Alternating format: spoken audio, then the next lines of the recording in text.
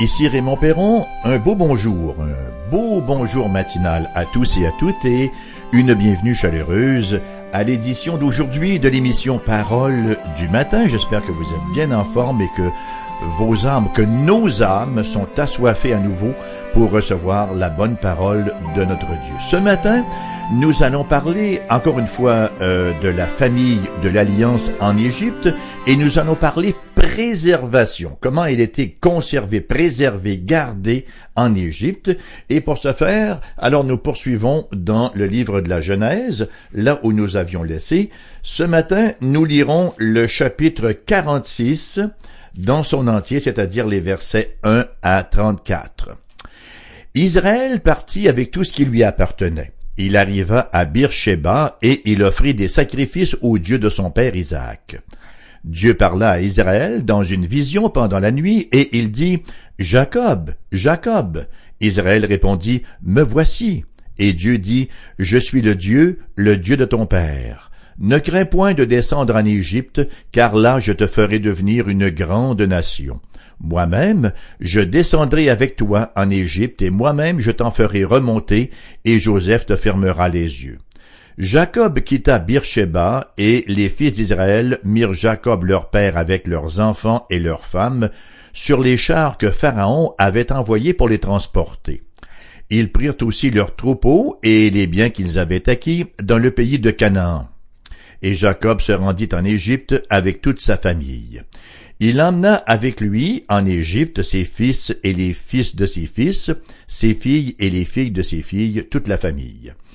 Voici les noms des fils d'Israël qui vinrent en Égypte. Jacob et ses fils. Premier-né de Jacob, Ruben. Fils de Ruben, Enoch, Palu, Hetzron, Carmi. Fils de Siméon, Jémuel, Jamin, Ohad, Jakin, Tsochar et Saül.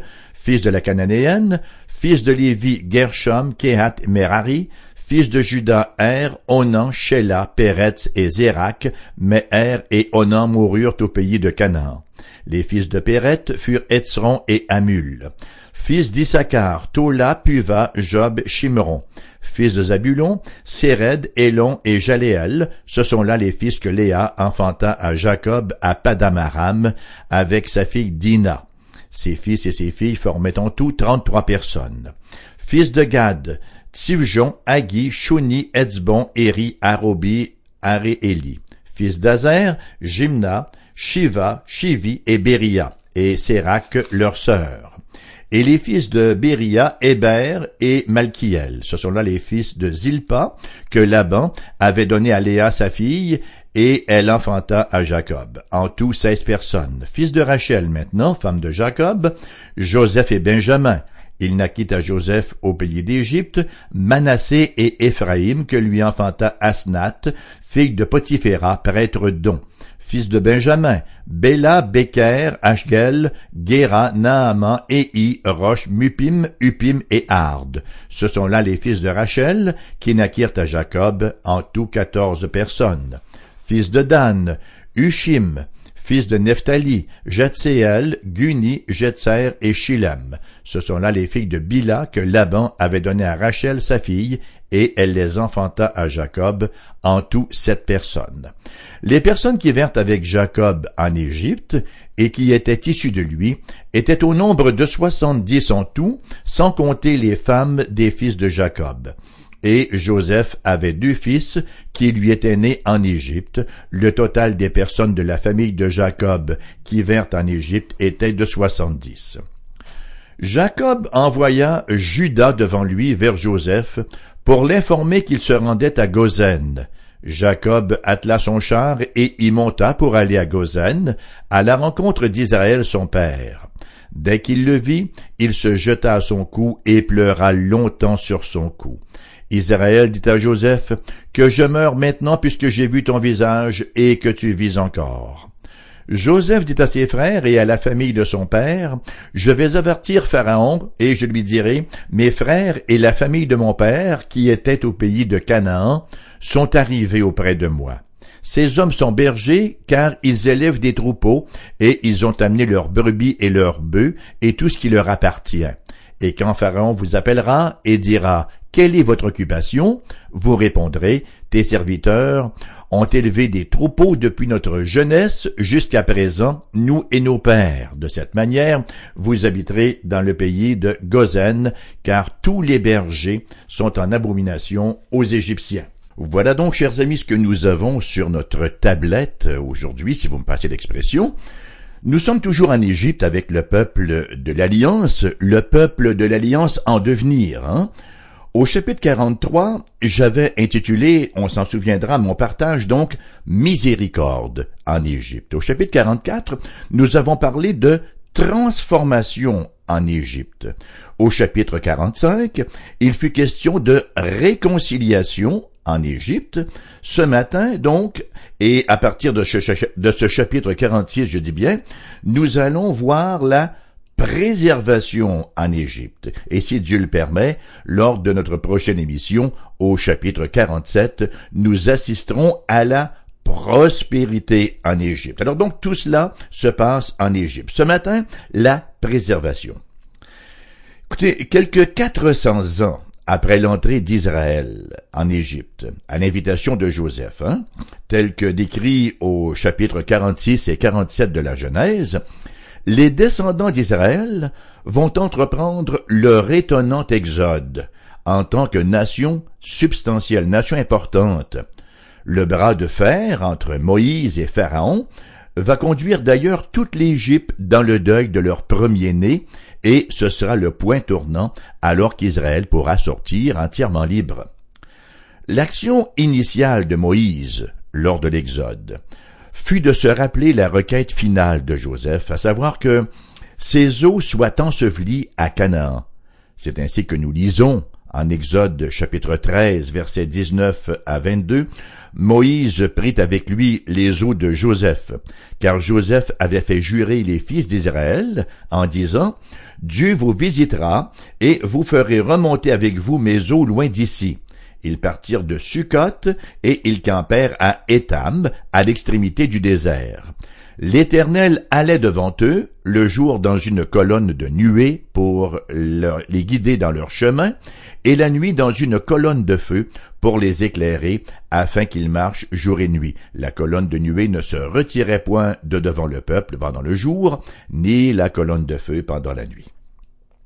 Ce sarcophage de Joseph, donc, surplombé par la colonne de nuée la nuit et illuminé par la colonne de feu le jour, commémorait la préservation d'Israël par Dieu en Égypte par le biais du service fidèle, du ministère fidèle de Joseph.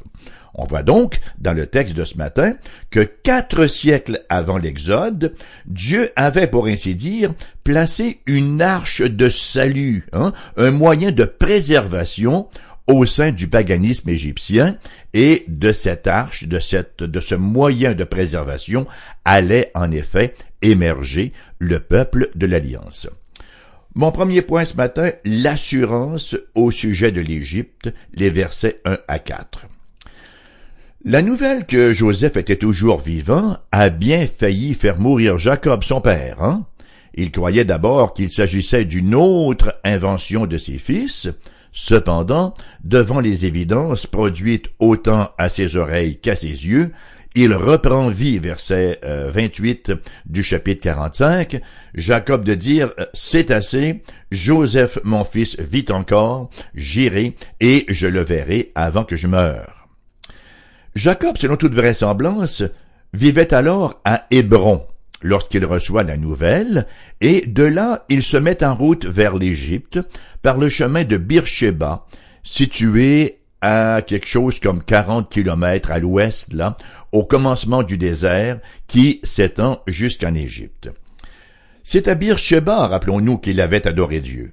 Et Beersheba était particulièrement riche en histoire patriarcale et en consécration, puisque c'est là qu'Abraham avait fait une alliance avec Abimélec, qu'il a donné à ce lieu le nom de Beersheba, donc, qu'il a planté un arbre et qu'il a invoqué le nom du Seigneur, comme en fait foi le chapitre 21. C'est aussi là que la foi d'Abraham s'est manifestée dans ses plus grands apparats, alors qu'il se montre prêt à sacrifier son fils en obéissance à Dieu au chapitre 22. Plus tard, Isaac lui-même y expérimentera une théophanie, une apparition divine, y construira un autel et confesse à 3 reprises que l'Éternel est son Dieu. Jacob lui-même était familier avec Beersheba pour y avoir habité, avant d'aller vivre à Charan, chapitre 28. Donc, l'histoire de Beersheba, sa situation géographique, ajoutée au fait que Jacob devait momentanément quitter la terre que Dieu avait promise à Abraham et à Isaac, en plus de la crainte de ce qui pouvait se produire en Égypte, amène le patriarche aux pieds de Dieu. Ça l'amène en prière. Nous lisons au verset 1 du chapitre 46, « Israël partit avec tout ce qui lui appartenait, il arriva à Beersheba et il offrit des sacrifices au Dieu de son père, Isaac. » Et Dieu, qui ne manque jamais de rassurer ses enfants, rappelons-nous-le, Dieu ne manque jamais de rassurer ses enfants, va venir affermir les genoux tremblants de Jacob. Versets 2 à 4, Dieu parla à Israël dans une vision pendant la nuit. Il dit, « Jacob, Jacob. » Israël répondit, « Me voici. » Et Dieu dit, « Je suis le Dieu de ton père, ne crains point de descendre en Égypte, car là, je te ferai devenir une grande nation. Moi-même, je descendrai avec toi en Égypte, et moi-même, je t'en ferai remonter. Et Joseph te fermera les yeux. » Donc, Jacob apprend que cette révélation est en continuité avec celle qui a été donnée à son père, et qu'il ne devait pas craindre de descendre en Égypte pour 4 raisons divines qui nous sont énumérées ici. Premièrement, pourquoi est-ce qu'il ne devait pas craindre? Bien, ne crains point de descendre en Égypte, car là, je te ferai devenir une grande nation. Ce n'est rien de moins que la même promesse que Dieu avait originellement faite à Abraham, au chapitre 12, verset 2, lorsque Dieu avait dit au patriarche, « Je ferai de toi une grande nation, et je te bénirai, je rendrai ton nom grand, et tu seras une source de bénédiction. » Et Dieu d'ailleurs a réitéré cet engagement lors de la promesse de la naissance d'Isaac, au chapitre 17, et il l'a encore répété lors de la visite des anges à Abraham, en 18, au chapitre 18, verset 18. Il y a un élément de nouveauté ici, cependant, c'est que dans la révélation à Jacob, c'est que sa famille va devenir une grande nation, là, en Égypte. Voyez-vous, le lieu est mentionné. Étonnamment, Israël ne deviendra pas une grande nation dans la terre promise, mais plutôt aux abords du Nil païen, en Égypte même. La deuxième raison divine de ne pas craindre pour Jacob. La deuxième raison pour laquelle Jacob ne devait pas craindre, Dieu lui dit au verset 4, « Moi-même, je descendrai avec toi en Égypte. » Écoutez, lorsque Dieu est à bord, on peut se sentir rassuré. Quand Dieu est avec nous, on est partant. Et Jacob a dû alors se souvenir de la vision de l'échelle et des anges qui y montaient et descendaient, et des paroles de Dieu en cette occasion, n'est-ce pas, chapitre 28, verset 15, où Dieu lui avait dit, « Voici, je suis avec toi, je te garderai partout où tu iras, et je te ramènerai dans ce pays, car je ne t'abandonnerai point que je n'ai exécuté ce que je te dis. » Dieu ne connaît aucune contrainte territoriale, alors qu'il était avec Jacob en Mésopotamie, de même qu'à Canaan, et il sera encore avec lui en Égypte. Troisièmement, Jacob n'avait pas à craindre, car Dieu ajoute au verset 4, « Je descendrai avec toi en Égypte, et moi-même, je t'en ferai remonter. » Voilà que Dieu l'assure qu'il ramènera sa postérité à Canaan. Et finalement, Dieu lui révèle qu'il n'a pas à se soucier de ses préarrangements funéraires. Verset 4, il dit, « Joseph te fermera les yeux. » Jacob apprend que Sa crainte de descendre avec chagrin au séjour des morts n'a plus aucune raison d'être, puisque son fils tant aimé, Joseph, sera à ses côtés pour l'accompagner paisiblement vers sa demeure éternelle. Donc, nous retrouvons tout ce bon monde en route vers l'Égypte, et c'est mon deuxième point, les versets 5 à 27. Au matin, alors que Jacob lève les yeux vers le sud et vers l'ouest, en direction de l'Égypte, il comprend que Dieu y a pourvu un havre de préservation pour sa famille, de laquelle émergera, selon la promesse même de Dieu, une grande nation. Bien sûr que son regard est un regard de foi. Par la foi, tous ces êtres chers allaient se transporter en Égypte, et par la foi, il allait confier sa famille aux officiers de l'Égypte. C'est encore par la foi qu'il allait quitter la terre promise à Abraham et à Isaac, l'abandonnant somme toute aux Cananéens, jusqu'à ce que l'iniquité des Amoréens soit à son comble. Comme on l'a lu, chapitre 15, verset 16, à la 4e génération de promettre Dieu, ils reviendront ici, car l'iniquité des Amoréens n'est pas encore à son comble. La réalité était donc qu'à part le tombeau familial à Hébron, pas un seul centimètre de terre n'appartenait à Israël. Et entre-temps, ils n'y retourneront qu'une seule fois pour la sépulture de Jacob. C'est dire que, jusqu'à l'Exode, aucun fils de l'Alliance n'a mis le pied dans la terre promise. En raison donc de l'importance de l'événement, à savoir la descente en Égypte de la famille de l'Alliance, le texte nous fournit une liste détaillée des 70 personnes qui vinrent en Égypte. Et la liste comporte plusieurs symétries. Ainsi, Léa et Rachel ont 2 fois plus de descendants que leurs servantes. Léa en compte 33, alors que sa servante Zilpa en compte 16. Quant à Rachel, elle en a 14 contre 7 pour sa servante Bila. Ces nombres-là, 33 plus 16 plus 14 plus 7 égale 70. Verset 27 nous dit, le total des personnes de la famille de Jacob qui vinrent en Égypte était de 70. Cependant, le verset 26 nous rapporte que seulement 66 personnes ont fait le voyage, puisque Heth et Onan ont été enterrés à Canaan. Verset 12, fils de Juda, Er et Onan, Shéla, Péret et Zérak. Mais Er et Onan moururent au pays de Canaan, et que Joseph, Manassé et Éphraïm étaient déjà en Égypte. Vous voyez, tous ces chiffres-là sont un peu compliqués, n'est-ce pas? Ça rend notre comptabilité un peu difficile, et il n'est pas toujours simple de tenter de les harmoniser, surtout à la lumière d'autres passages qui viennent encore complexifier là les calculs. Ce qui nous importe cependant de savoir, c'est que le peuple de l'Alliance de Dieu, au nombre d'environ 70, l'espoir du monde en microcosme, se trouvait maintenant à l'abri en Égypte. Et ça m'amène à mon 3e point, la réunion en Égypte, les versets 28 jusqu'au verset 30. On peut facilement imaginer que le voyage n'a pas nécessairement été une balade d'agrément, surtout pas en termes de panorama.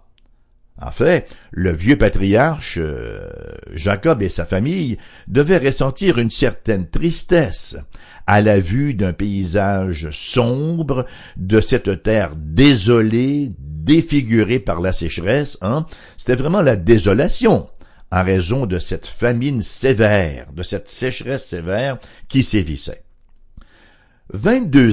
22 ans s'étaient écoulés déjà depuis que Jacob s'était fait dire par ses fils que Joseph était mort.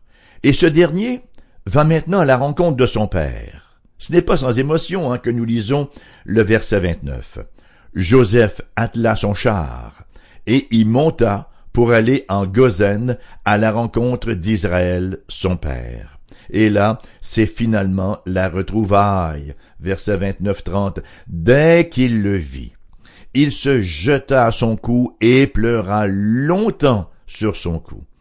Israël dit à Joseph, que je meure maintenant, puisque j'ai vu ton visage et que tu vis encore.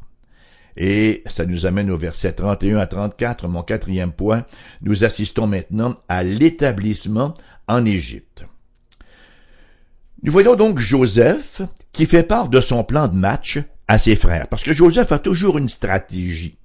Verset 31-34. Joseph dit à ses frères et à la famille de son père, « Je vais avertir Pharaon et je lui dirai, mes frères et la famille de mon père qui étaient au pays de Canaan sont arrivés auprès de moi.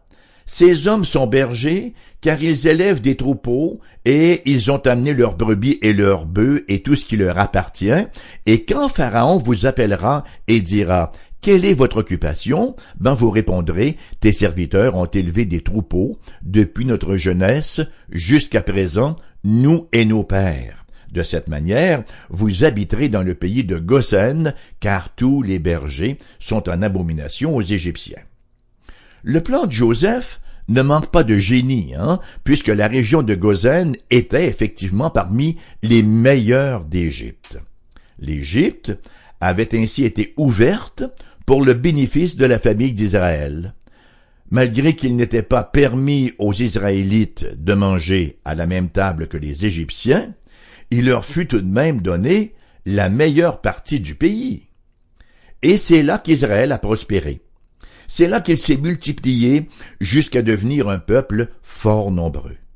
Plus tard, d'ailleurs, sous la gouverne d'un autre pharaon qui n'avait pas connu Joseph, Israël s'est vu grandement éprouvé et a expérimenté, passez-moi l'expression, les grâces sanctifiantes de la souffrance. Et c'est dans ce contexte-là que surgira l'un de leurs plus grands leaders, à savoir Moïse, qui, sous la conduite divine, les fera jouir de la grande puissance de Dieu dans l'épisode bien connu de l'Exode. Donc, encore une fois, ce qui se dégage du texte de ce matin, c'est la toute suffisance de notre Dieu. Comme je le mentionnais en début d'émission, ce récit des événements, ayant conduit la famille de l'Alliance en Égypte, est un témoignage vibrant à la providence divine. Miséricorde en Égypte, au chapitre 44, transformation en Égypte, au chapitre 45, réconciliation en Égypte. Et ce matin, donc, nous avons vu la préservation en Égypte. Tout cela est la résultante, si vous voulez, de l'œuvre de Dieu, et nous assisterons au chapitre suivant à la prospérité en Égypte. Et tout cela, en plus d'être préparatoire à la venue ultime du Messie. Ça nous rappelle que Dieu nous accorde à nous aussi, nous qui vivons par la foi, tout ce qui nous est nécessaire pour que nous puissions terminer la course et pour que nous puissions jouir de toutes ses promesses. Ce que nous enseigne sommairement ce chapitre 46-là, c'est que Dieu qui envoie son peuple en Égypte, c'est Dieu qui envoie son peuple en Égypte, que ce peuple vit avec, en même temps que séparé des Égyptiens. Oui, le peuple de l'Alliance est envoyé en Égypte, beau symbolisme du monde. Il vit avec les Égyptiens, en même temps qu'il vit séparé des Égyptiens, et que ce même peuple de l'Alliance demeure attaché à la promesse. Si vous n'avez jamais lu la Bible, toute cette terminologie, la promesse, l'alliance, peut vous sembler un peu incompréhensible, Qu'est-ce que ça veut dire, ça? Alliance, promesse, miséricorde, transformation, et le reste, et le reste. Vous savez, ça peut être l'air compliqué, mais c'est d'une simplicité étonnante. En Genèse, chapitre 3, verset 15, lorsque nous avons amorcé notre étude du livre de la Genèse, le premier livre de la Bible, Dieu fait une promesse, Dieu fait la promesse de la venue d'un sauveur. Immédiatement après la chute, Dieu promet en effet que la postérité d'Adam et Ève allait écraser la postérité de Satan, la postérité de l'ennemi. Et il promet donc la venue d'un sauveur. Et tout au long de l'histoire de la rédemption, que fait Dieu? Dieu protège la lignée de laquelle ce sauveur devait naître. Finalement, Jésus, qui est décrit comme fils d'Abraham, fils de David, et le sauveur du monde. Fils dans le sens qu'il est la postérité d'eux, qu'il est l'accomplissement de la promesse faite à. Il est le sauveur du monde. Il est le sauveur de ceux qui s'en remettent à lui. Nous lisons les paroles du vieux Siméon, là, lorsque Jésus fut présenté au temple, dans l'évangile de Luc, chapitre 2, versets 25 à 32. Et voici, il y avait à Jérusalem un homme appelé Siméon. Cet homme était juste et pieux. Il attendait la consolation d'Israël, c'est-à-dire qu'il attendait effectivement la venue du Messie qui devait naître dans le peuple d'Israël, mais qui serait le Messie, bien sûr, de toutes les nations. Donc, il attendait la consolation d'Israël, et l'Esprit Saint était sur lui. Il avait été divinement averti par le Saint-Esprit qu'il ne mourrait point avant d'avoir vu le Christ du Seigneur, c'est-à-dire le Messie de Dieu. Il vint au temple, poussé par l'Esprit, et comme les parents apportaient le petit enfant Jésus pour accomplir à son égard ce qu'ordonnait la loi, il le reçut dans ses bras, bénit Dieu et dit « Maintenant, Seigneur, tu laisses ton serviteur s'en aller en paix selon ta parole, car mes yeux ont vu ton salut.